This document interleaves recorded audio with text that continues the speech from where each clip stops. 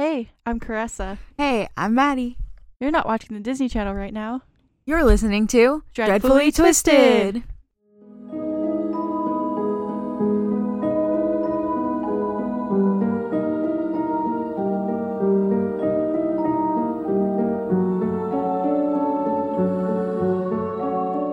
We are back.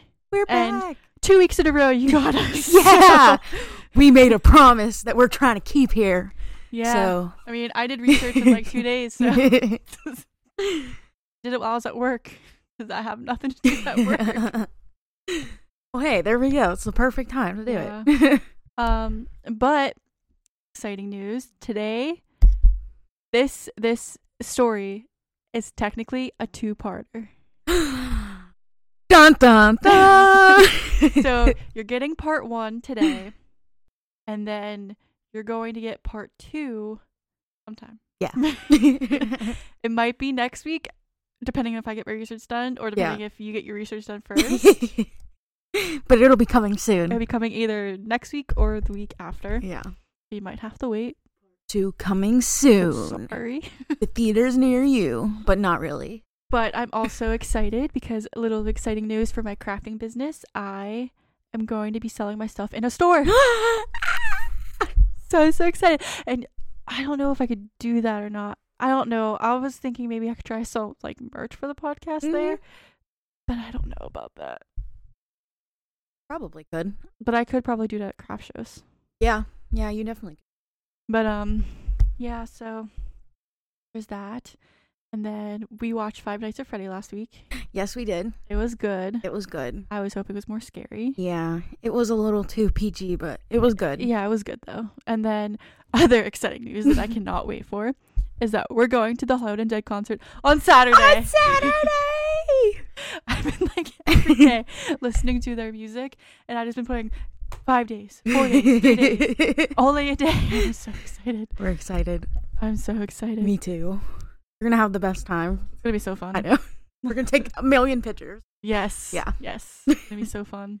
So if you see a photo on Dreadfully Twisted of us at a concert, yes, you did. You did. So I'm excited for that. So all this positives before we get into the really, really, really sad case. Oh no. Am I gonna cry? Well, it's not sad. It's happy. Yeah. After a certain point. Yeah. But then it gets sad. Yeah. And then it gets even sadder in part 2. Oh. So today, I'm going to be talking about a case that happened in California. And it happened in the 70s. And yeah, it's a lot to unpack here. So buckle in.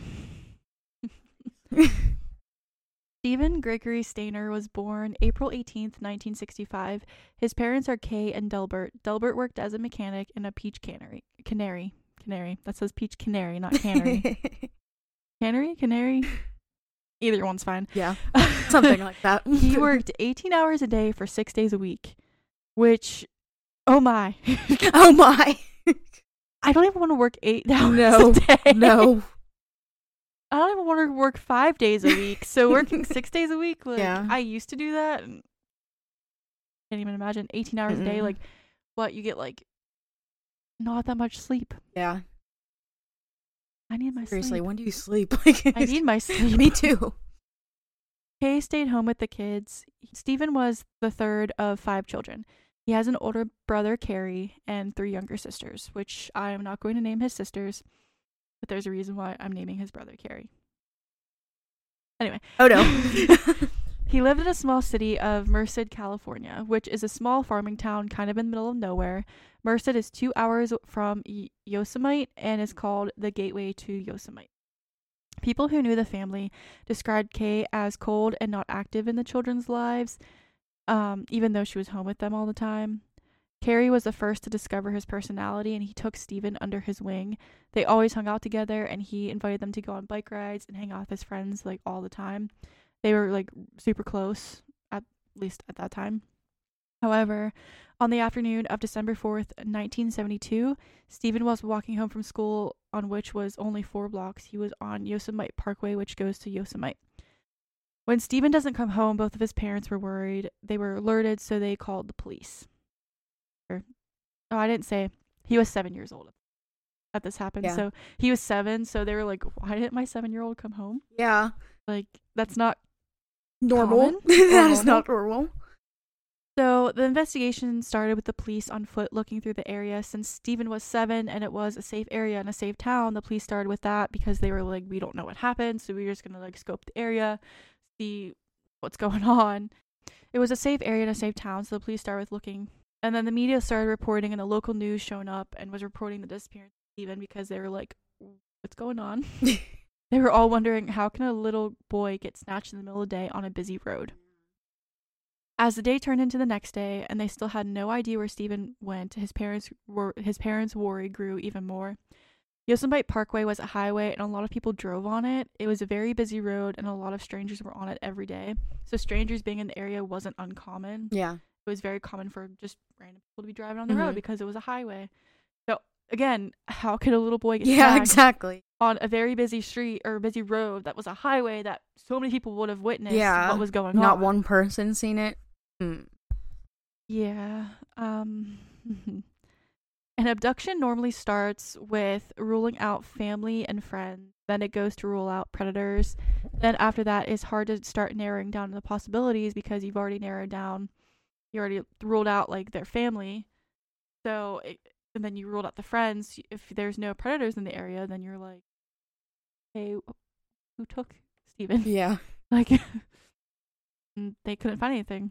And just to think of it, it's the 70s with no cameras around to see what happened at the time. So there was no ring cameras. There was no camera, so they were like, couldn't even get a car or anything. And there was also no eyewitnesses, so no one saw what happened. So everybody was like, what happened? Yeah. Days turned into weeks, and they still had no idea what happened to Stephen. Hope was draining. Even in the 70s, people knew that the chances of finding a child or anyone after missing for that amount of time, that like the chances lessens. Like, you're probably not going to find them alive. The heartbreak and worry started to take a toll on the Stayner family. Carrie started missing his brother. He felt guilty because he actually was supposed to be walking with Stephen that day. Carrie would also go out at night and wish to the stars that Stephen would come. Which is really sad. Like, that's like heartbreaking. Delbert and Kay put pressure on Carrie at this time, which also made Carrie's guilt worse. They were individually struggling. Delbert became easily agitated and became rough on the kids. Kay became more withdrawn, becoming colder and more distant, which is understandable because they were grieving for their child. Yeah. Like, I would be like, my child's gone, so like, I'm not the same person. Yeah, for sure. But this also left 4 kids in the house with absent parents, abandoned and neglected. However, life had to go on, but everyone in the family still struggled. Harry eventually made it to high school, and he was voted the most creative because he was an artist who drew cartoon-like drawings. People raved about his artwork. However, he was still just the kid whose brother went missing. That's all people really known him for. And Carrie was still struggling despite being an artist and people being like, oh, your art is good. He was still struggling. He had trichotillomania, which the description of that is a disorder that involves recurrent irresistible urges to pull out body hair, which include hair from the scalp, eyebrows, and other areas of the body. There are so many causes of this, but it is related to stress, pressure, and trauma Carrie had been dealing with. And this time, for some people, this is mild and manageable. For others, it is not and is very overwhelming. For Carrie, he pulled hair from his head, which left patches of no hair. Being that Carrie was young and in high school and he didn't want anybody to see, he always wore a hat to hide it. You don't want kids to make fun of you because kids are brutal. Yeah. Especially in high school. Definitely. The investigators kept searching, but there was no leads and the case was going cold and not going anywhere. By this time, it's been 6 to 7 years since Stephen went missing. Carrie grew up, and so have his sisters. His parents had to go on with their life. Stephen was still missing with no movement in the case, and it was still cold. Police said that he was abducted by a stranger passing through, and that Stephen most likely was not alive anymore. It was a homicide case at this point. Yeah. Then the community was hit with the same thing that happened to Stephen. A 5-year-old boy, Timothy White, went missing in Ukiah, California. I don't know if I'm saying that right. While walking home from school, which is about 4.5 hours between the two towns. Chaos ensued in the disappearance of Timothy White, and communities started forming together. Hours and days went by, and Timothy was still nowhere to be found. His parents were devastated, and the community was worried. The police were once again unsure of what could have happened. 15 days went by. In the middle of the night, an older boy and Timothy had appeared at a police station. Police called Timothy's parents, and they rushed to the police station. At the police station, they also taken the older boy into questioning. Says multiple times his name is Dennis. But the police were asking him if he kidnapped Timothy and what happened. He said he was hitchhiking with Timothy to get him home, and they were trying to find his home, but they couldn't, so he brought them there. He brought him there. Then the police were asking what happened in like more detail, and the boy says, "I know my name is Stephen." Oh. Yeah.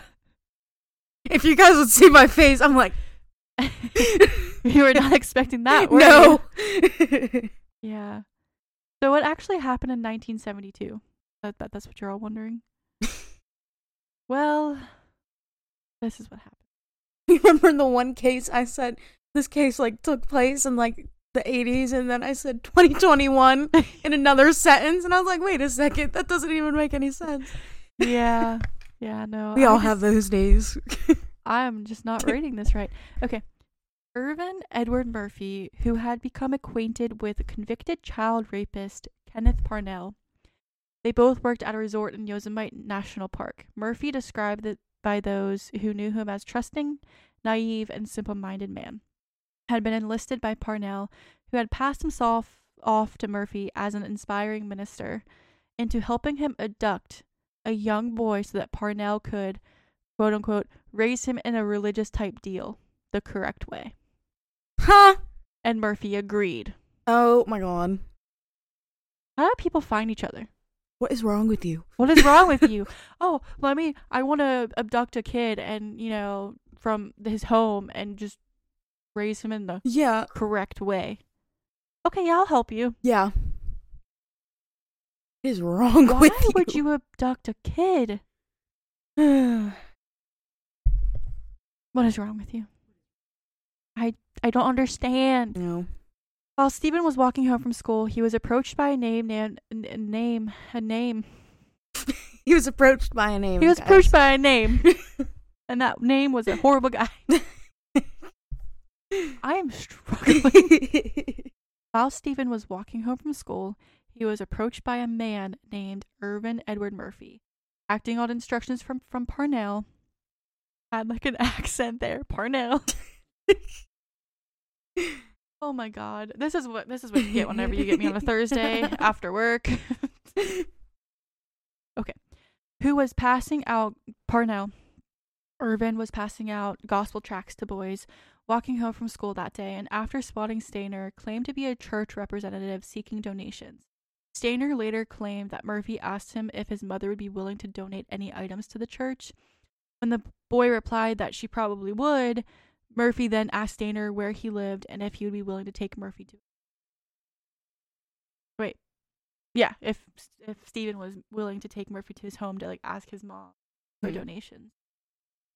After Stayner agreed, a white Buick driven by Kenneth Parnell pulled up, and Stephen willingly climbed into the car with Murphy. Kenneth kept driving straight and didn't take the turn to the house. He went to a gas station and stopped at a payphone, and when he came back, he told Stephen that his parents called and said didn't miss him and didn't want him back. Yeah. What the? Oh. Yeah. Parnell then drove a confused Stephen to his cabin in nearby Cathy's Valley instead. Unknowingly to Stayner, Parnell's cabin was located only several hundred feet from his maternal grandfather's, which is really... Wait, how many feet? Several hundred. I'm guessing probably like less than 500. And, okay, I probably should have put this at the beginning of the episode, but this is an advisory for child sexual assault right now. So if you want to skip this, I understand, but advisory, there's sexual assault. So Just warning everybody. But Maddie's stuck with me. So Yeah. she has to deal with it. Listener discretion advised. But Maddie's stuck. Yeah. Kenneth molested Stephen the first night at the cabin. For the first week, Parnell kept Stephen high on cough syrup. Well, that's all types of messed up. What is wrong with you? What is wrong with you? And how much cough syrup do you have to give him for him to be high on it? Seriously. Probably like bottles upon bottles, maybe. Kenneth began raping Stayner 13 days later, on December 17th, 1972. So after Stephen told him many times during the first week that he wanted to go home, Parnell told him that he had been granted legal custody of him because his parents could not afford so many children and that they did not want him anymore. He also convinced him that his parents could not afford raising him with like the other children, and that's just terrible. That is terrible. Like, oh, your parents can't afford to take care of you. Yeah, anymore, literally so... brainwashed them. Like, wow. Yeah. Wait, your parents don't love you. They don't want you anymore. Like, why would you say what is wrong with you? What is wrong with you? You're a messed up individual, and You're a I terrible don't person. like you. We don't like you at all. I don't like you.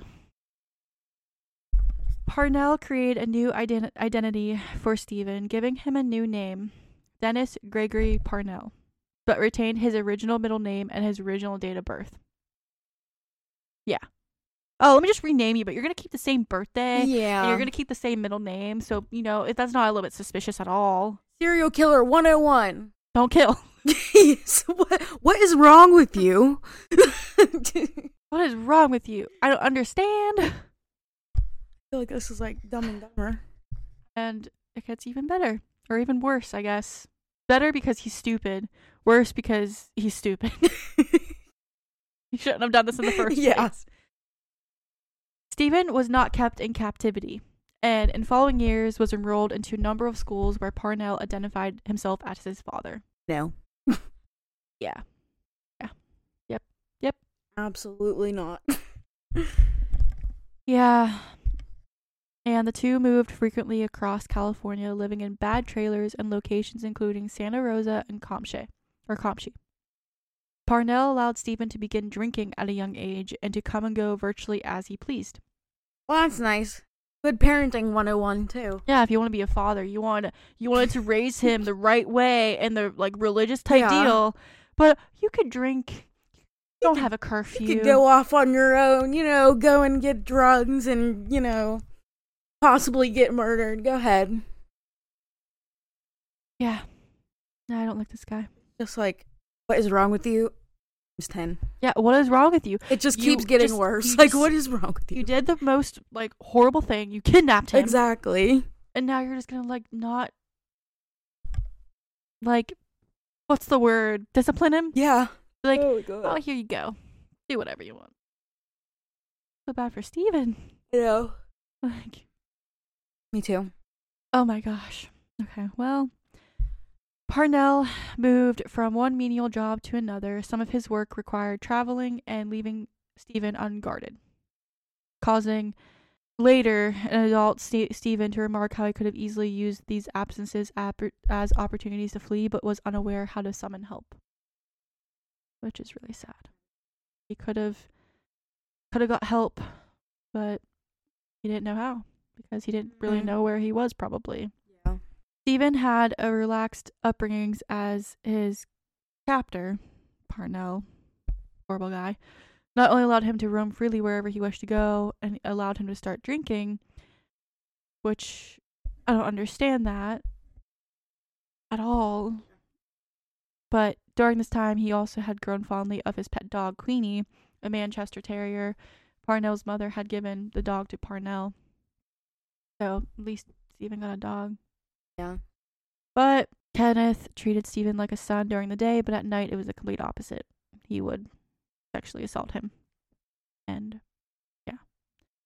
Whenever he decided to enroll Stephen into school, which my question is, how can you enroll a kid into school without proof that he's who Parnell says he is? Yeah, like, exactly. Don't you need proof? Like, oh, this is my son.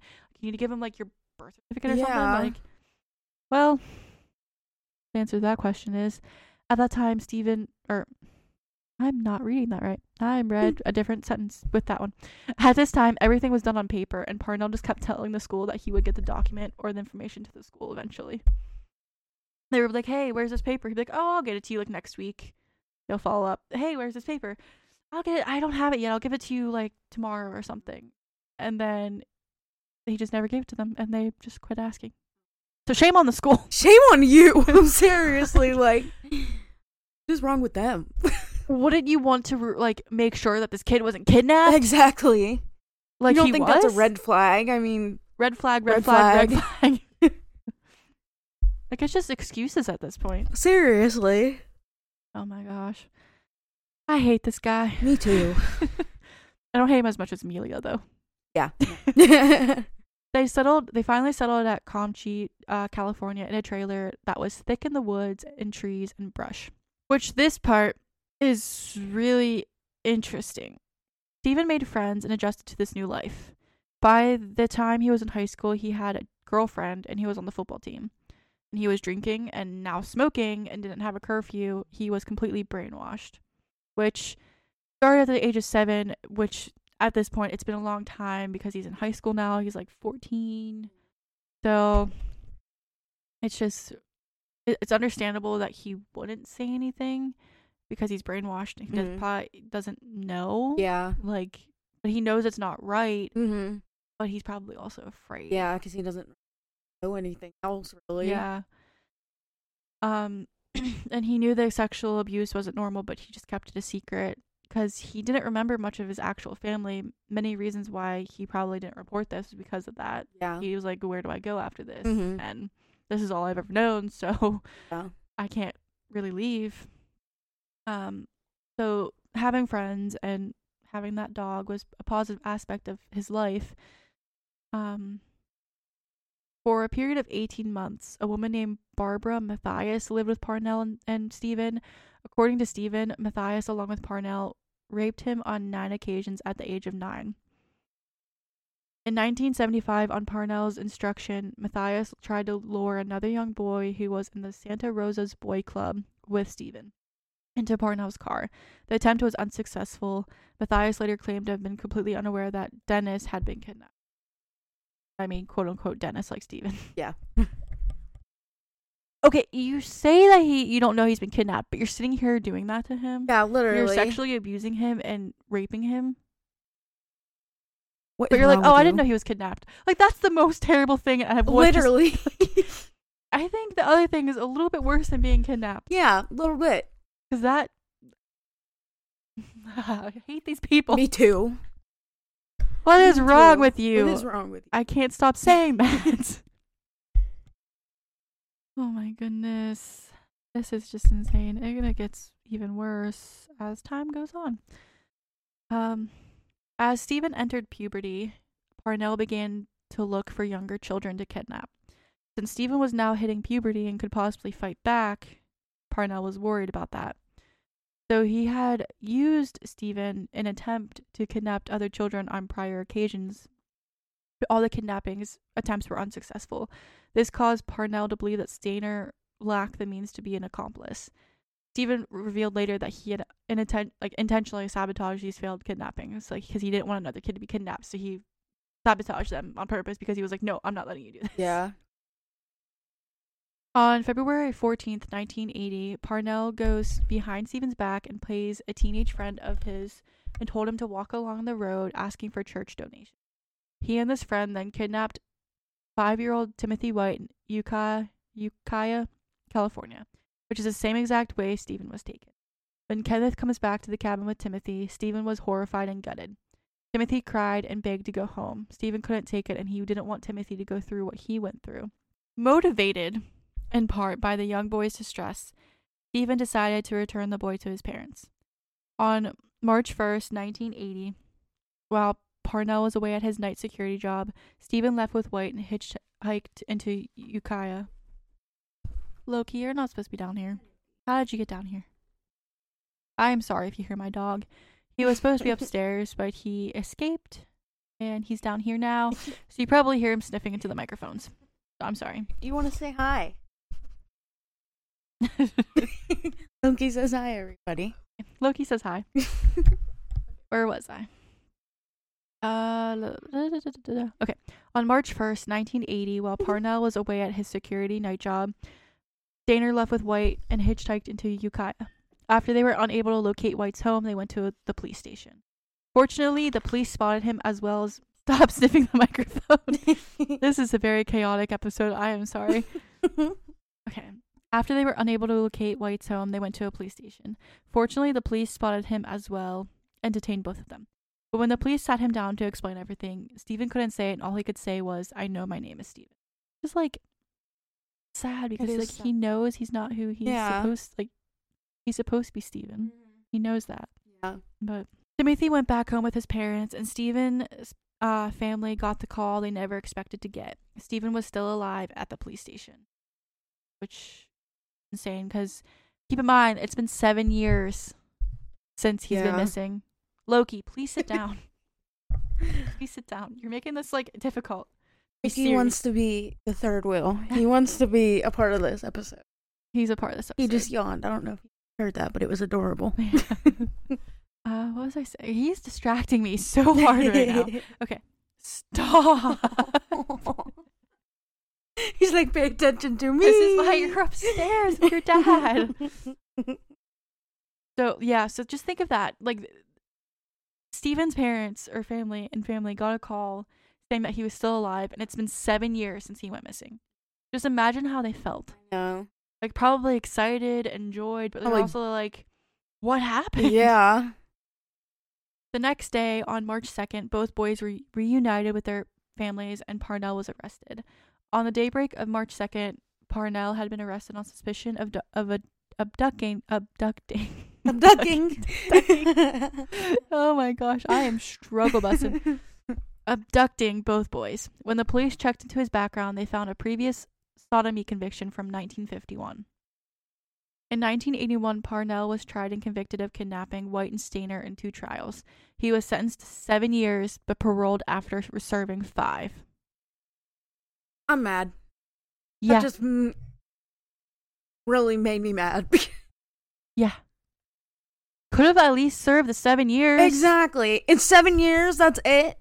In 5, that's it. Oh my god, what is wrong with them? Well, yeah, what is wrong with you? I'm angry. Too.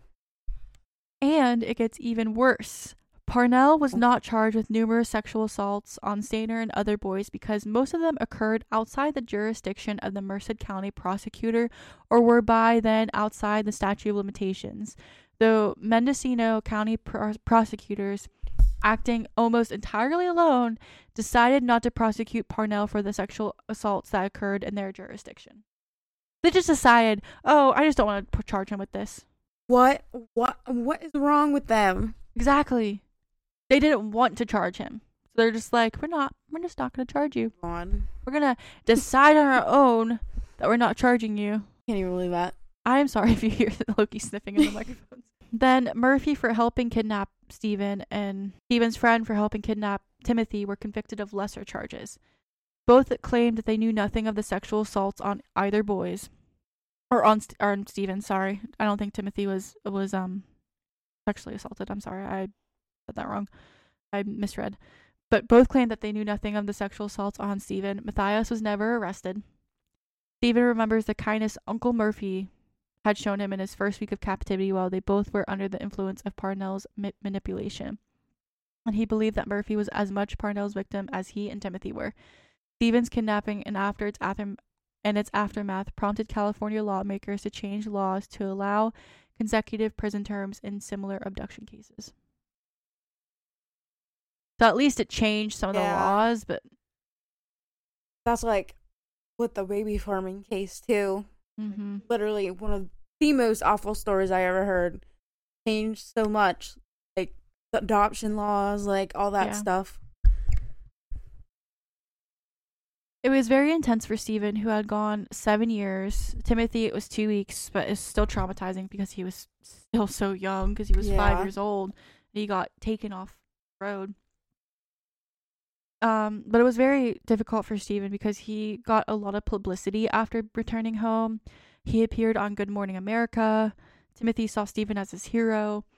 However, the reality with every survivor receiving attention when they had gone through this terrible thing and everyone thinks that they will just go back to normal, they can't and they don't. Stephen didn't remember his siblings. Returning home, Stephen felt his parents were still treating him as their 7-year-old child and had trouble adjusting to him no more, and he no more had the freedom to smoke, drink, or do whatever he wanted. He was placed in the same room as Carrie, and this part's sad. Him and Carrie didn't get along after him being back. They would fight a lot. And there's a reason for this, which I'll say in the second episode, but Carrie was very jealous of Stephen and all the attention he was getting, which I'll say that now. But Stephen was mocked at school because of what he went through, which caused him to drop out, and after he began drinking more often, he was eventually kicked out of his parents' house. And he had a hard time adjusting to a more structured household, and he had even been allowed to smoke and drink and do as he's pleased when he lived with Parnell, but his parents were like, no, that's not happening here. Yeah. In an interview with Newsweek shortly after his escape, Stayner said, "I returned almost a grown man, and yet my parents saw me at first as their 7-year-old. After they stopped trying to teach me the fundamentals all over again, it got better. But why doesn't my dad hug me anymore? Everything has changed. Sometimes I blame myself. I don't know sometimes if I should have come home. Would I have been better off if I didn't?" Which makes me want to cry, because like, too. He went through this terrible, terrible thing. I'm about to cry right now. Clearly building up. I gotta catch myself. Okay. I'm about to cry. I don't know why. This case just gets to me a little bit. But like, just saying that after reading it, but this is the first time I said it out loud. He went through this terrible, terrible thing. You as his parents, like, you can hear my voice, like, yeah. to freaking cry. You as his parents are not going to support him. Yeah, exactly. You wouldn't even hug him. You wouldn't hug him. When probably all he wanted was a hug from you. Exactly. Like, I'm literally crying right now because like I can like put myself in Stephen's shoes. I can't even talk. I'm a mess right now. Okay. I can put myself in his shoes and see where he's coming from. Mm-hmm. But I kind of can't put myself in his parents' shoes and see where they're coming from.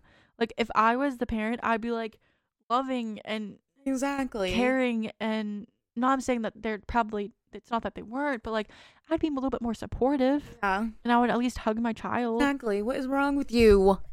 Why wouldn't you hug him? Like, and all he makes me want to hug him. Yeah, it's very, very upsetting. Stephen underwent brief counseling but never sought additional treatment. He also refused to disclose all the details of the sexual abuse he endured from Parnell. In a 2007 interview, Stayner's sister said her brother did not seek counseling because their father said he didn't need any. She added, he got on with his life, but he was pretty messed up. He was bullied by other children at school for being molested and eventually dropped out. He began to drink frequently and was eventually kicked out of the family home. His relationship with his father remained strained. Again. No, go ahead. I was going to say, again, he went through this terrible, terrible thing. And you're going to sit there and say, oh, he doesn't need help. Exactly. And I hate every single person who bullied him for getting molested. Who does that? It's not his fault. Yeah, I was like, it's not his fault. Exactly. That some disgusting pervert guy. I hate every single one of you. Decided, for Stephen. I'm going to ruin this kid's life. Exactly. I'm going to be a terrible person and disgusting by just a matter of fact. Disgusting. Absolutely disgusting for touching a child like that. Why would you bully somebody for that? They didn't ask for it. Like, they didn't. It's not their fault. What the heck? I hate them. I hate them. I hate every single person who did it. They all suck. They do. But it gets even sadder. Oh, no.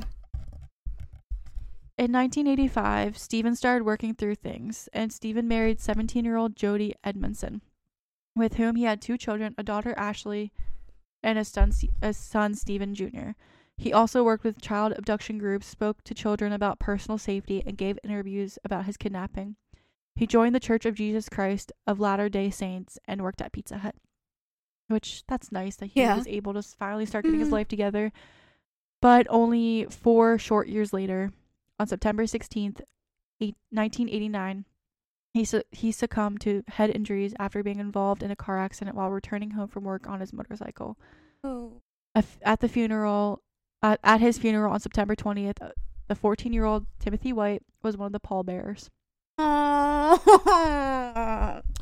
And 500 people attended his funeral. Oh my god. The alleged driver of the car was later identified by witnesses. So after going through all that, he finally got his life together. Exactly. And then somebody hits him. And I really hope his dad regrets not hugging him.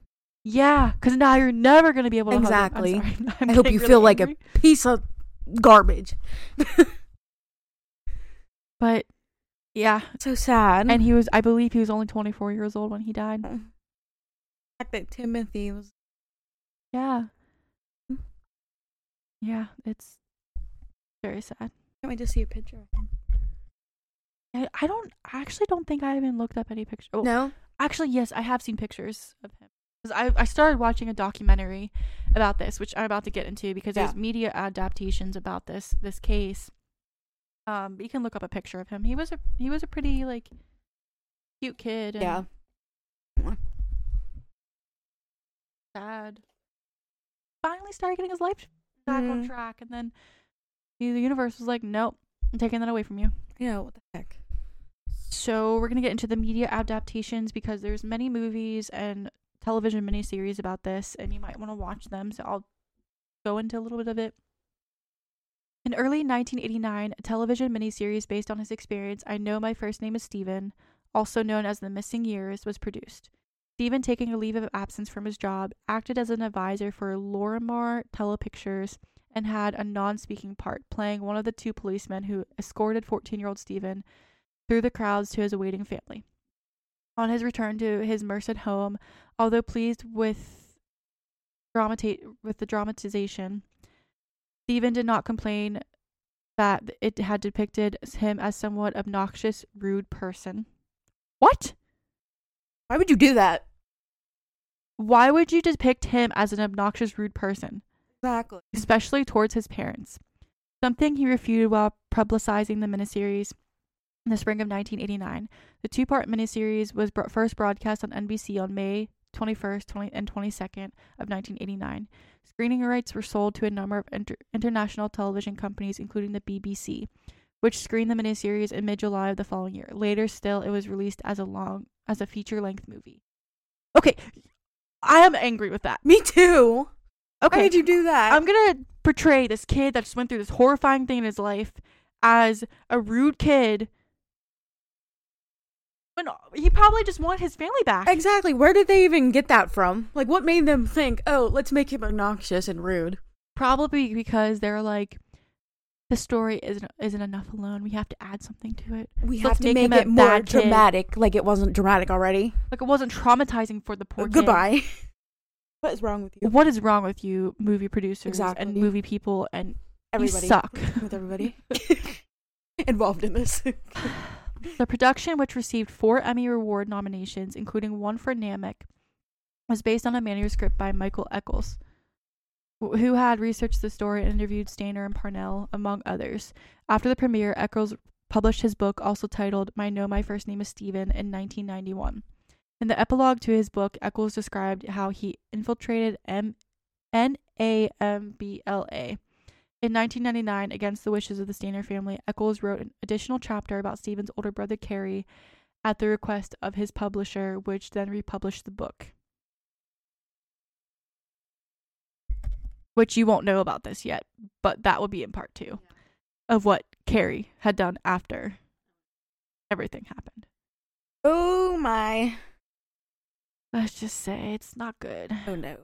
The title of the film and book are taken from the first paragraph of Steven's written police statement given during the early hours of March 2nd, 1980 in Ukiah. It reads, My name is Steven Stayner. I am 14 years of age. I don't know my true birth date, but I use April 18th, 1965.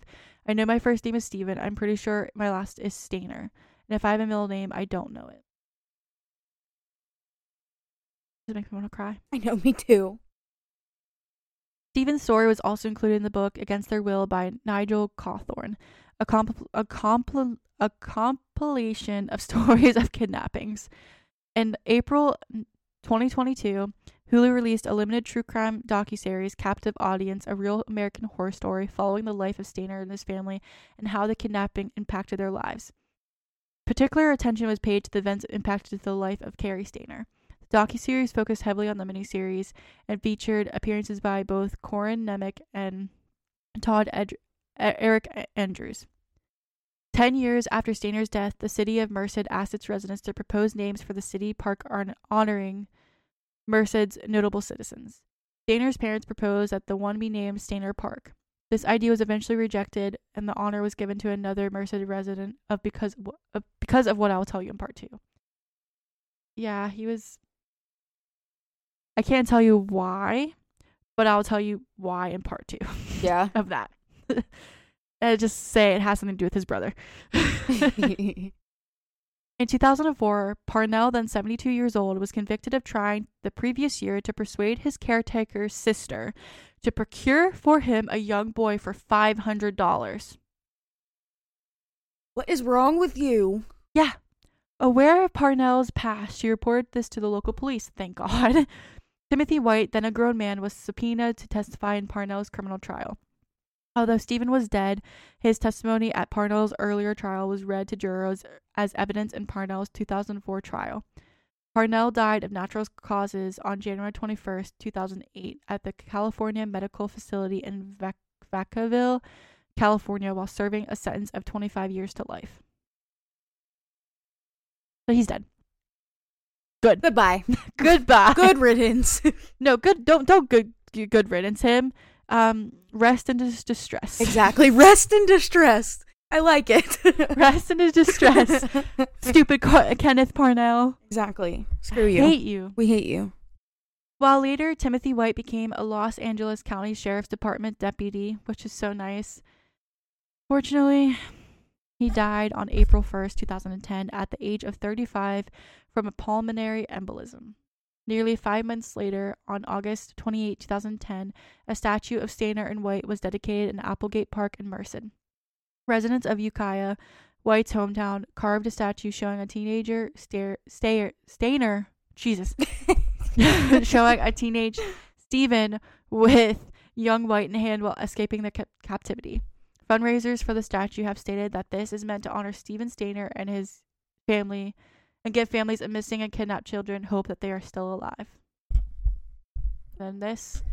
Stephen's father, Delbert Stayner, died on April 9th, 2013 at his home in Winton, California. He was 79 years old. His mother is still alive, and because she's in the 2022 Hulu docuseries. Oh, I started watching it, and she talks in it. But I'm not going to cover that series until I go into part 2, because part 2 it covers it, because that series is mainly about his brother Carrie and what happens with him. About it last week. Yeah. By the way, I said I was gonna do Gary Heidnick this week. Yeah, I changed it. we're talking about this. Yeah. Because this is a crazy case. Yes, so that's about Stephen. Part 2 will be about Carrie. And on the other side of things, how it affected the family, how it affected Carrie, and stuff like that. Ready. Yeah. I'm excited. Well, I'm not excited. Well, not excited, but I'm ready to hear it interesting. because I've never heard the story before. Yeah. So I'll have to watch that on Hulu. I didn't know that thing. Yeah, it's on Hulu. I started watching it at work, actually. Yeah. Because I have nothing to do there, so why not do stuff that I can do while I'm home? Exactly. I should not be saying this because I think people at work listen to my podcast, do the podcast. So guys, if you're listening to this, please don't say anything. Yeah. I try to find stuff to do. Exactly. It's when there's nothing to do. What else? There's absolutely nothing to do. I'm like, okay, I'm gonna use my time wisely. Exactly. Here. Work on the podcast instead of staring at the wall. Yeah. Which I'm gonna have stuff to do because guess what they're doing at work? What? We're having a Christmas contest of whatever office decorates the best gets like kudo points or whatever, Uh-huh. and gets to have a jean day and gets to get lunch. You're I'm gonna like, win. Jen and I are gonna win this because Yep. oh, I didn't tell you, for the internal like work, my group won. Oh yeah! So we get lunch, but I don't know about the customer choice yet because it wasn't posted yet. Yeah. But I don't think we won for that one. But we won for the internal, so that's Oh, good. that's 31 people awesome. voted for us. That's awesome. So I'm excited about that. And then I also wanted to bring up, did you hear about that body that was found in a town close to us? Yeah, there was a body found there in a pond on Monday. Oh God. Yeah. Which I can read the news article. Yeah. But I just wanted to talk about that. And then an ex-Hollywood person, his wife, or not his wife, but a body was found in his garbage can. Garbage can. Yeah, I saw it on TikTok before. I'll tell you about that in a second, but I'll tell you about the body in the town close to us. Which I'm not going to say the town because it's really close to us. Yes. But Pennsylvania State Police continues to investigate after a woman's body was found in a pond. Pennsylvania State Police continue to investigate. Police said Tuesday the body was identified. Pittsburgh Action News 4 reached out to the coroner's office for new information. They said they couldn't release information since they are still waiting on test results and referred us to state police. But the body was found near a road in this town on Monday. Police responded to the scene just before 10:40 a.m. The pond is deep back on an old farmland, and it cannot be seen unless you go through the brush. Some neighbors did not know there was a pond there. I didn't know there was a pond up there. When I lived up there, there was a pond, but it was inactive. It never held water or anything, a neighbor said. Fox used to live there and work on the farm. He said his brother owns and rents the house on the property. For him, it's sad to see this happen to once where he lived. But yeah, there was an autopsy, and there's like distinct tattoos on the woman's body that was found in the pond, but they don't know who, like, they can't release who it is yet because they haven't notified the family. Yeah. Which I'm sure it will. Yeah. In I'll tell you. A couple weeks, I'm sure. Tell you about. I have to find the TikTok. I did save it. I did not save it. Why didn't I save it? I do this to myself. Oh my God, I hate when I do that. I think I liked it. I go into my liked videos and it's not there. I'm like, you gotta be kidding me. So, husband arrested after body part found in dumpster. Wife and in-laws are missing. But he's an ex something. I don't know what his name. I don't want to play the video. But it was a human torso. It's found in a commercial dumpster, and a homeless man found it searching for scrap metal. Oh my God. His name is Sam Haskell.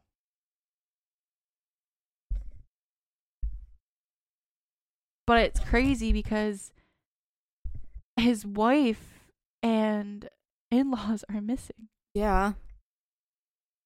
Yeah, and he's an ex-Hollywood agent's son. The one that was killed, Sam. No. Or the one his who found... wife Oh. is missing. Okay, yeah. And his in-laws. Yeah, in-laws. But he has been arrested. Oh, okay. Okay. They found blood in the home. Yeah. So this might be a case that I might cover, depending on... I just wanted to ask you if you heard about that. Yeah, I never. Yeah, a torso. I know, So that's it's like terrifying. a dismembered body. That's terrifying. Gosh. What is wrong with you? What is wrong with you? Well, stay tuned for part 2. Yeah, stay tuned. It gets even worse. It gets crazier. If you thought this was crazy, you ain't seen nothing yet. Yeah, Well, you have seen something yet, but I mean, it gets worse. It gets worse. And the next time we record, It'll be after the Hollywood Undead concert. Yes. And we'll tell you all about We it. will. You'll probably see a picture or two. Every time. So, really quick. Because this is a hilarious story.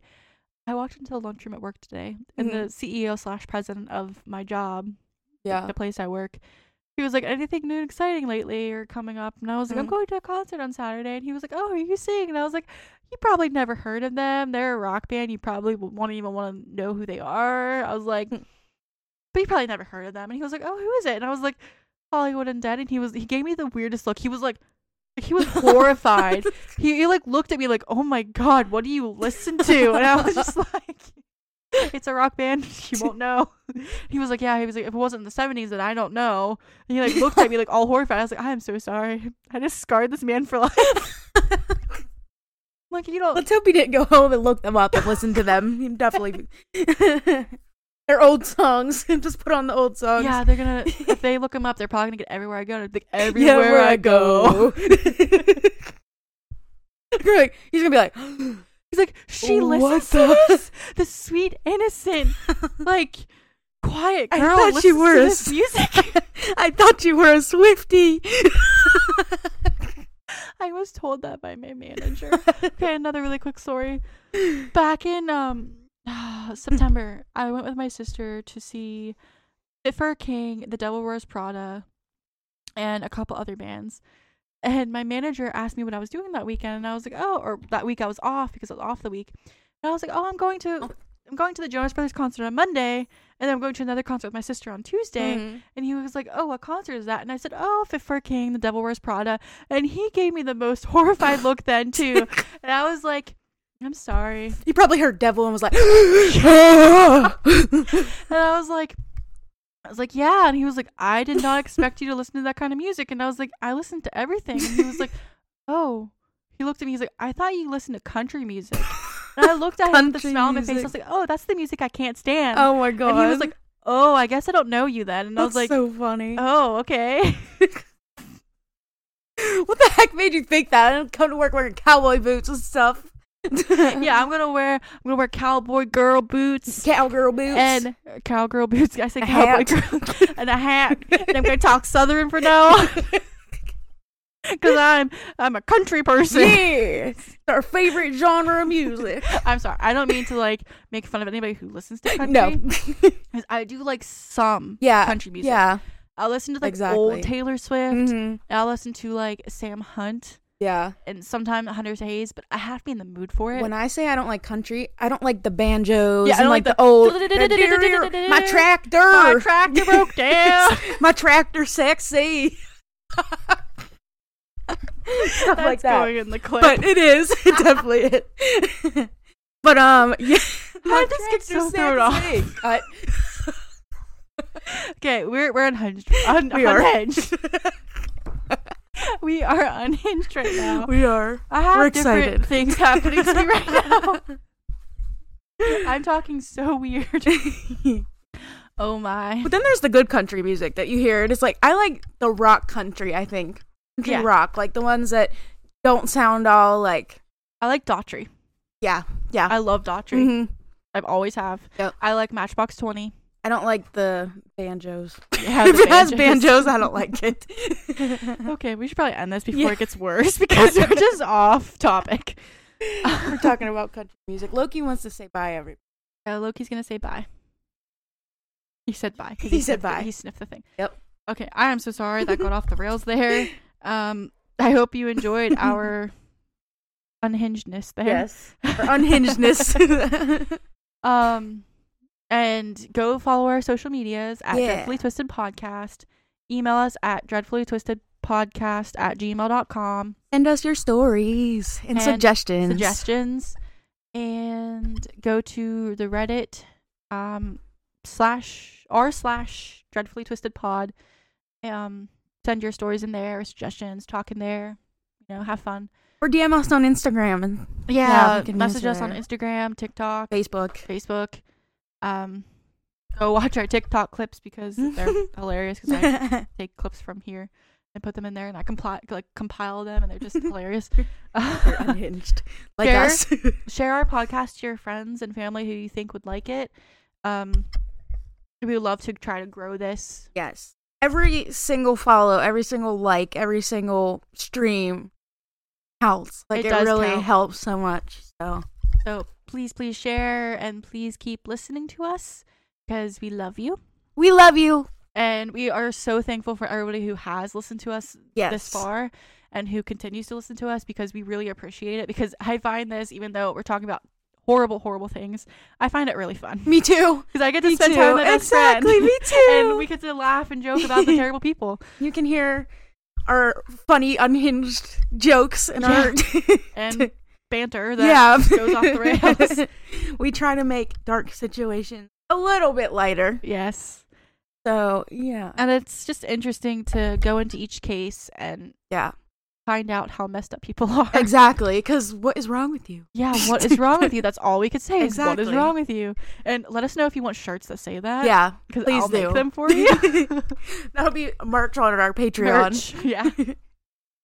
Yeah. Go listen to go to our Patreon. I promise we will upload on there. Yes. Very soon. Yes. We're gonna get back on track. I am motivated. I have my shop and a business. We're getting there. We're getting there. From now on, no more procrastination. Yes. Because I do that really bad. Me too. No more procrastination. If I don't have time at work, I'll work on the podcast. Yes. Well, I do it at lunch anyway. But anyway, okay, this is getting so far off topic. Okay. We love you guys. All right, we love you. Please listen next week to Yes. part 2. We will see you then. Stay positive. Reach out to your friends. Be there for them. Be a good person. Don't do crazy stuff like these people that we talk about. Don't kidnap children. Yeah. And don't kill people. Yeah. Don't do it. Just be a good person. Because we don't want to cover you on the podcast. Yeah, we don't want to cover you. We don't. Stay safe. Yeah, stay safe. And we love you, and we'll see you next week. Bye. Well, not see you, but you know. Yeah. Bye. Bye.